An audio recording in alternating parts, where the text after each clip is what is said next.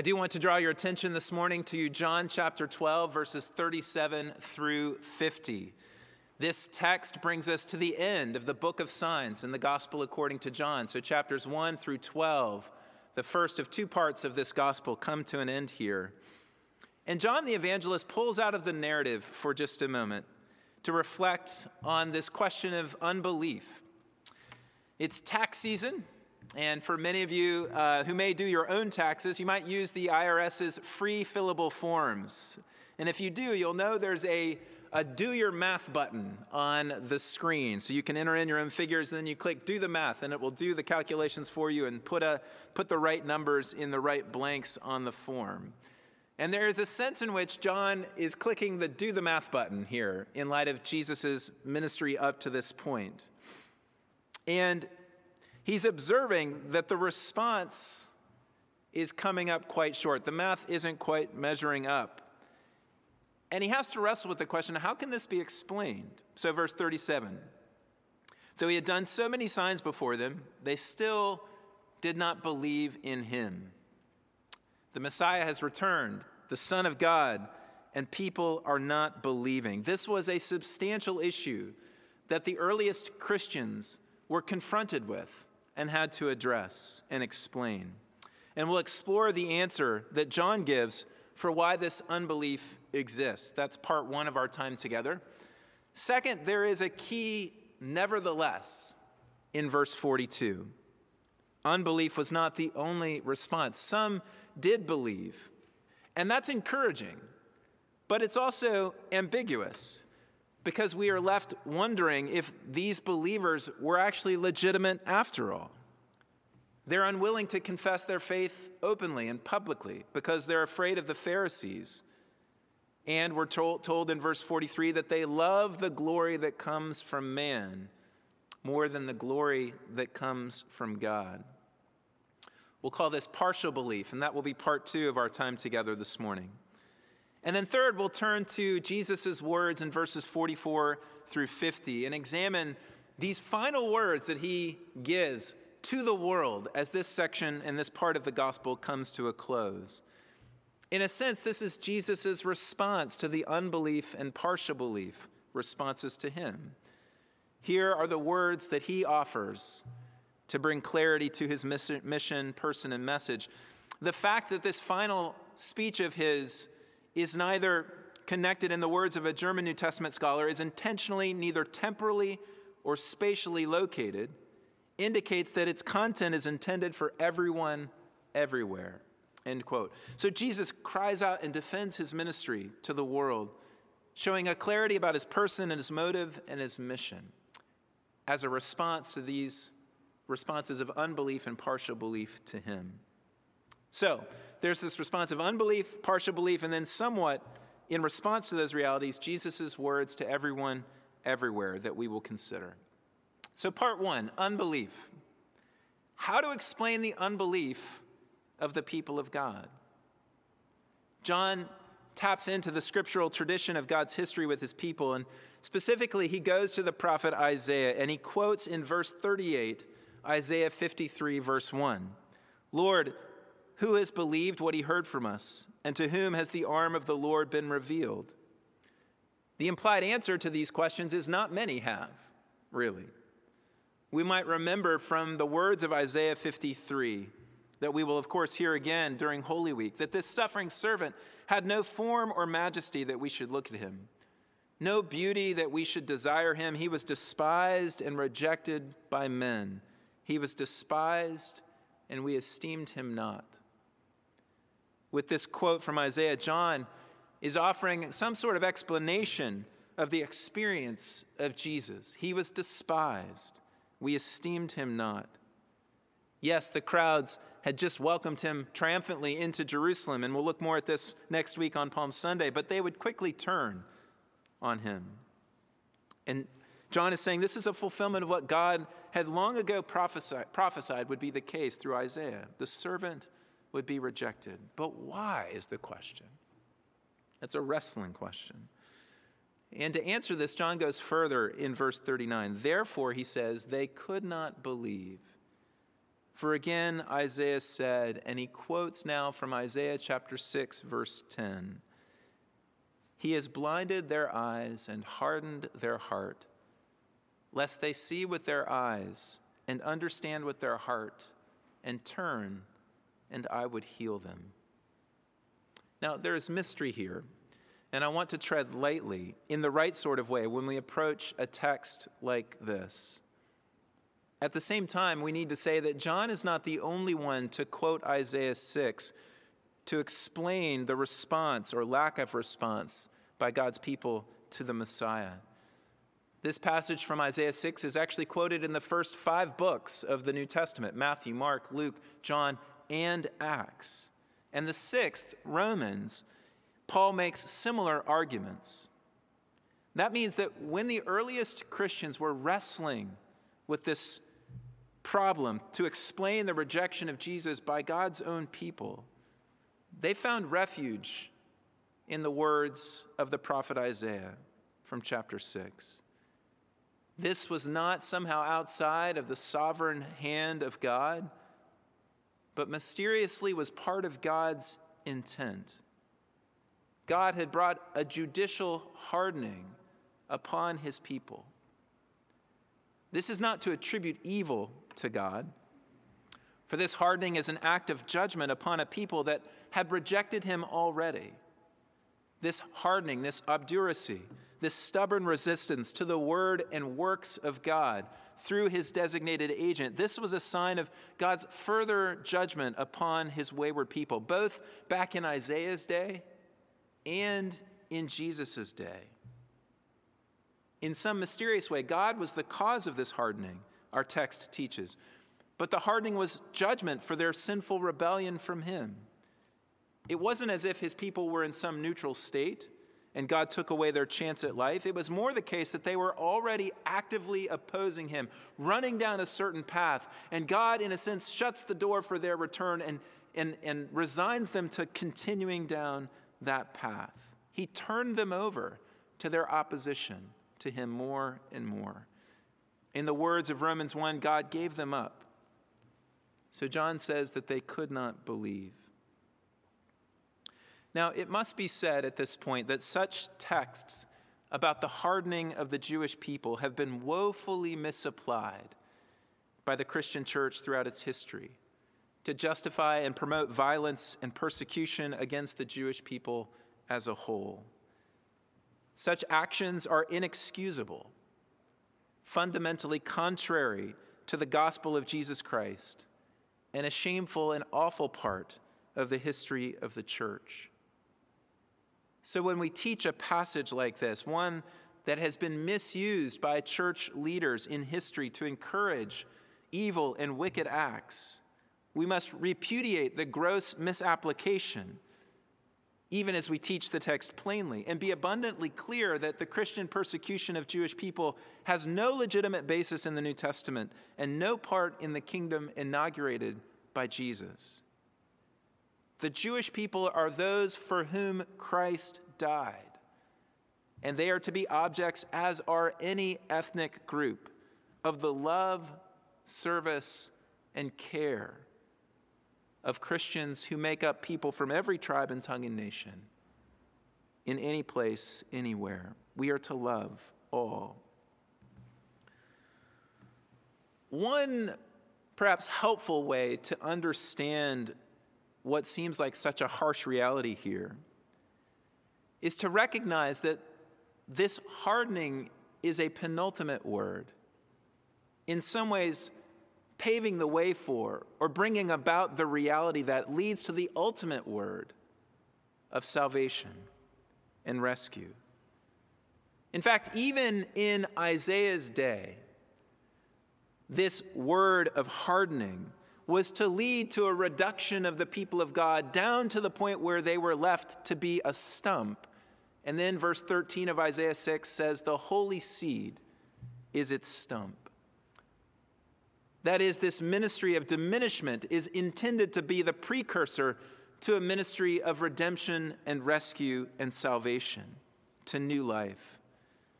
God's overriding umbrella intention is to save and to rescue. and the hardening of his people, and this is the point of Craig Evans in a 1982 essay on this topic, will lead to the cross itself. That is, the Jewish leaders' rejection of Jesus is the means by which the cross as a historical event comes about, the saving act of all saving acts. Their rejection precipitates this act of salvation. An act of salvation, and this is really important, that is to apply to Jew and Gentile alike. Which is to say that this hardening is a penultimate word, a stark warning, yes, but one that brings about or ushers in the ultimate word of salvation, forgiveness, and rescue. I wonder how many of those about whom John the evangelist writes here and saying that they could not believe were among the 3,000 just about 8 weeks later who heard the Spirit-empowered preaching of Peter on the day of Pentecost and repented of their sins and believed that Jesus was Lord and Messiah and began to form the very new thing that was birthing in the world of the church of Jesus Christ. I have to believe that many were a part of that group. Some of the hardened did come to believe and eventually to see with their eyes and understand with their heart and turn and repent, and God healed them. So again, there is mystery here. But we must understand these harsher words under the umbrella of the larger word of God's mercy and salvation. Oh, the depth of the riches and wisdom and knowledge of God, to quote Paul in Romans 11. How unsearchable are his judgments and how inscrutable his ways. Let's move for a moment from the particular problem that John 12 addresses about the particular people's unbelief in that moment in time of Jesus the Messiah to the more general problem with which we all wrestle. Why do so many continue to reject Jesus? Why don't more believe? There are, of course, New Testament texts that talk about the road being narrow that leads to life, and few are those who find it. There are others, of course, that seem to fling the gates wide open. As we saw last week, when I am lifted up, I will draw, Jesus says, all people to myself. So, wanting to be faithful to the New Testament itself, we are then, as God's people, wrestling with this. But one of the things that we can say is that the power of sin is real. And the effects of sin upon the mind and the heart of every human being are such that we are blinded to the goodness, love, and mercy of God. We choose autonomy and pride and pain over yielding, humility, and healing, which God offers. And under the power of sin, quite honestly, we feel really good about this choice that we have made. This power of sin, when it is personified and personalized, is what we talk about when we talk about the devil and Satan. And we are held in bondage, and our wills are held in bondage to keep us from God by the devil. Paul writes about it in 2 Corinthians chapter 4, verses 3 and 4. And even if our gospel is veiled, it is veiled to those who are perishing. In their case, the God of this world has blinded the minds of the unbelievers to keep them from seeing the light of the gospel of the glory of Christ, who is the image of God. We are held captive in sin. But this does not absolve us of our responsibility for our unbelief, biblically speaking. As if we can simply say that sin made me do it or the devil made me do it. And we are therefore not to be held responsible for our unbelief. Scripturally, unbelief to God is a culpable response, something for which we are held responsible. The Scriptures affirm human responsibility even as they proclaim divine sovereignty. And we've seen that throughout in our study of the Gospel of John. Later in his words, his final words, Jesus says in verse 47, that we hear his words and do not keep them. Or in verse 48, we reject him and do not receive his words. Jesus and the Scriptures affirm personal agency and responsibility, even for those who are under the power of sin, that we reap what we freely choose. It is only by the grace of God, by the work of the Spirit, that we can come to true freedom, to faith. As Jesus said, and we looked at many weeks ago in John 6, verse 44, no one can come to me unless the Father who sent me draws him. Yes, there are mysteries here, wondrous mysteries. There is divine sovereignty, and there is personal responsibility. That's what our scriptures proclaim. Let's move to part 2. Having considered unbelief, let's think about partial belief. In spite of the divine hardening in verses 37 to 41, there is a surprising nevertheless in verse 42 that must check any overconfident readings of the hardening idea. Because we are told that many of the authorities did in fact believe in Jesus, and we want to start celebrating and say, thanks be to God. That word of hardening must not have been for all, because some at least, and we're told many of the authorities did believe. And yet, right as we start to celebrate, there is nuance again, and we start to get excited, and the evangelist John seems to take away our gladness in some ways by telling us that this responsive belief is not quite what it should be. They're afraid of the Pharisees. They're secret Christians, perhaps. A bit like the blind man's parents in John chapter 9. They will not confess their faith in Jesus because of the consequences of doing so publicly. Earlier, when we saw this in John 9, we understood that the big deal of being put out of the synagogue was that you were essentially shut out of everything about life and culture in that day. It would mean missing out on life as they knew it, becoming a nobody, someone on the extreme margins of society. And these partial believers weren't willing to risk that.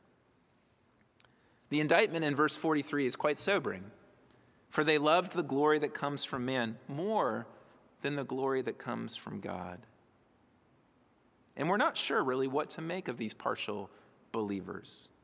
John doesn't give us an answer here. Was this real faith? Was God going to be merciful to them? We can't actually say from this text, but I think one thing that we can say very clearly is that John certainly does not want any of his readers in his own day or in subsequent days to be like those that he describes here in this partial believing kind of way. Because those that he describes at the end of chapter 12 suffer from the same disease of Jesus' opponents. If we go back to chapter 5, Jesus says to the Jewish leaders who oppose him, how can you believe when you receive glory from one another and do not seek the glory that comes from the only God? To put this in terms that we used last week, to follow Jesus on the way of the cross is to die to our desires to please men. The cross puts an end to this in our lives. Paul is incredibly clear about this in Galatians chapter 1, verse 10. For am I now seeking the approval of man or of God? Or am I trying to please man? If I were still trying to please man, I would not be a servant of Christ, he says. Our love of looking good, if we do not confess it, repent of it, and repudiate it in our lives, may well lead us to being included with these partial believers. It's an either or, really.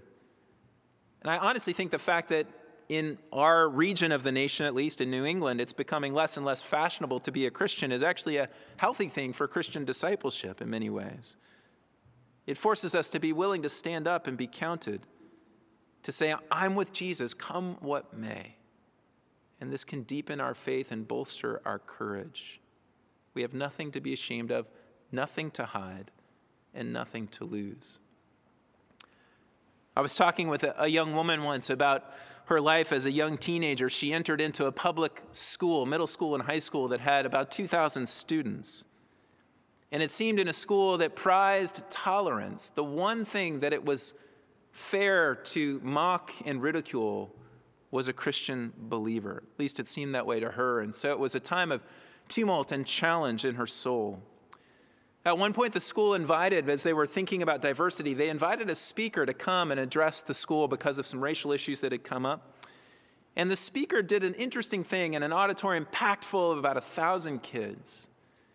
He began to identify different groups of people and how they might identify themselves. Is anybody here? And then he would say something, and he would ask them to stand up. And they would stand up, and then he encouraged everyone else in the assembly to applaud those people. And he was going on through his list, And this woman describes that experience of thinking, oh no, is this going to happen? And it did. At one point, the speaker, not a religious man, said, is anyone here a Christian? And there was this moment of trial in the soul. Will I or won't I? And in that moment, she describes, I stood up. And there were only a handful of other people, again, in an auditorium filled with about 1,000 students. And the speaker had people applaud. And that was a moment, a significant turning point, this woman related to me, in her spiritual life and journey. Will we stand up and say, I'm with Jesus, come what may? I can become the subject of ridicule or mocking or exclusion. I am with him. That seems to be what John is encouraging us to here, is to stand up. And that can, as we do that, that can bolster, as it did in this woman's experience, that can bolster and deepen our faith and our courage to walk faithfully with him in our present world. Let's turn then thirdly to the final speech of Jesus, these words to everyone everywhere. As he responds to these responses of unbelief and partial belief, Jesus speaks with great clarity on three things: his person, his mission, his motive, and his mission. He clarifies his person. The charge against Jesus from the Jews had been primarily a stumbling over him. He spoke and acted with too much authority, calling God his own Father and making himself equal with God, or saying that he is the bread that came down from heaven, or saying that before Abraham was, I am. So what does Jesus do in this final moment of his public ministry?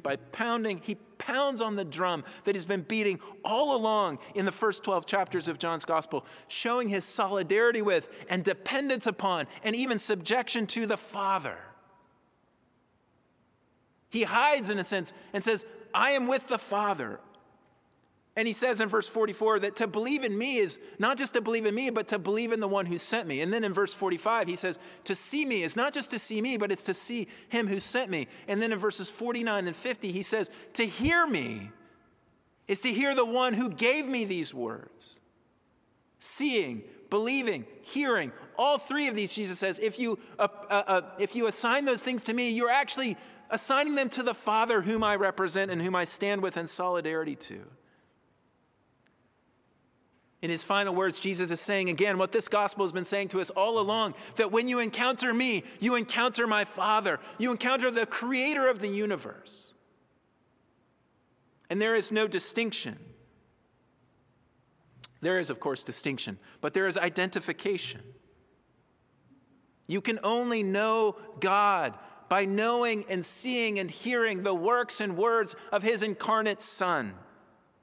No one has ever seen God, the prologue ends. The only God who is at the Father's side, he has made him known. This is the claim, the scandalous claim of particularity in Christianity and in this gospel in particular, that to know God, we must know Jesus. And to know Jesus is to know God. Our series has been called Come and See, as a kind of invitation to come and see Jesus as we look at him through the lens of the gospel according to John. But let it be understood, as Jesus makes clear at the end, to come and see Jesus is to come and see the eternal God. That this man who walked in Palestine 2,000 years ago is the definitive revelation of the unseen and eternal God. And this profound mystery is at the heart of our Christian faith. Jesus has clarity on his person. He has clarity on his motive. His motive is simple: salvation. Salvation of the world. So verse 47, I did not come to judge the world, but to save the world. This is the sole purpose for his coming. He is not here to judge. He's not here to condemn. And this actually makes us reevaluate or see through a different lens all of the judging that's gone on up to this point by virtue of his own presence and his words. We think of his encounter with the Jewish leaders in chapter 8, for example. That kind of division and judgment that is inevitable by Jesus standing in the world and making the claims that he made, that is not the reason that he came. In fact, he came for the very reason to save those people. He came to rescue. And while he accepts that his own presence will bring division, Jesus will be consumed by his passion to save the world. Zeal for your house will consume me, he says in John 2, quoting Psalm 69, and it does consume him. And then Jesus is clear about his mission. It is plain and simple. It is the mission to bring life. This is in verse 50. This is the commandment of his Father, eternal life. When he was talking about himself as the good shepherd in chapter 10, he said, look, I've come that they might have life and have it abundantly. Jesus deals in life, and he is here to save, and saving means bringing us out of the darkness. He's come as the light, he says, and into the fullness of life, overflowing, abundant, never-ending life. And he's so committed to this mission that he will give his own life that we might live. Clarity about his person, clarity about his motive, and clarity about his mission. Jesus' final words here to everyone everywhere are to be our words as well as his believing witnesses in this world that he came to save. We are to be clear about his person. We are to be clear and to share his motive. We are not to be known in our culture as critic and judge. We are not to be known only as those who defend and fight for our rights, though there is nothing wrong with doing so. We're not to be known for merely making this world more just in the way that we experience it, though we should work to do so. We are to be known as those who have a purpose to bring about the salvation of God into our world on behalf of our Savior and King, who shows us who God is. And our mission in this world is to be like the mission of Jesus. It is to bring life into the lives of men, women, and children here and around the globe by proclaiming faithfully Jesus, the Son of the Father, the one who makes the Father known in word and in deed. So Jesus' final words give the church a great model for what our message and mission is to be in the world. Clarity about him, a call to save, and a mission to bring life. I ask as I close, why would we not believe in him? Or why would we believe in him only partially? Do you see what Jesus is saying? He's pointing to his unity with the Father again. What else do we want? We were made by God for God. What else can we get that can compare to the life of God? There is really nothing. There are, of course, all kinds of counterfeit offers, and we may try them out over and over again, but they'll never really satisfy. But what Jesus offers to us is unique. And he says, when we drink of him, we will never thirst again. We can forego the glory of man, for we have now seen the glory of God in a man. A man, and this is mind-boggling, and of course we get to walk through this next week, but a man who was identified with God who then went to a Roman cross. God would die for you and for me, that we might now live. Why wouldn't we take our place among the great cloud of witnesses and run the race with endurance, casting off the sin that so easily entangles and keeping our eyes fixed upon him? This is the only honor that matters. It's the only glory that matters, that lasts. You can throw us out of the synagogue. It is okay. As the author of Hebrews says, let us go to him outside the camp and bear the reproach that he endured. For here we have no lasting city, but we seek the city that is to come. Too many of us have a lasting city here, and it keeps us from raising our hand and from saying, I'm with him. May God lead us more and more to associate and identify with Jesus in this world, not as judges and critics, not as saviors and rescuers, but as witnesses to the King of Kings, the Lord of Lords, who has come to bring us life. Let's pray. Oh God, we cry out We do believe, help our unbelief. Lord, take away from us partial belief and grant to us by your Spirit that we might believe into your Son. And so identify with him in our world. How we thank you that your final word is a word of salvation, not of judgment, not of hardening, but of grace and mercy. And Lord, we pray for all to hear that word and come to Jesus.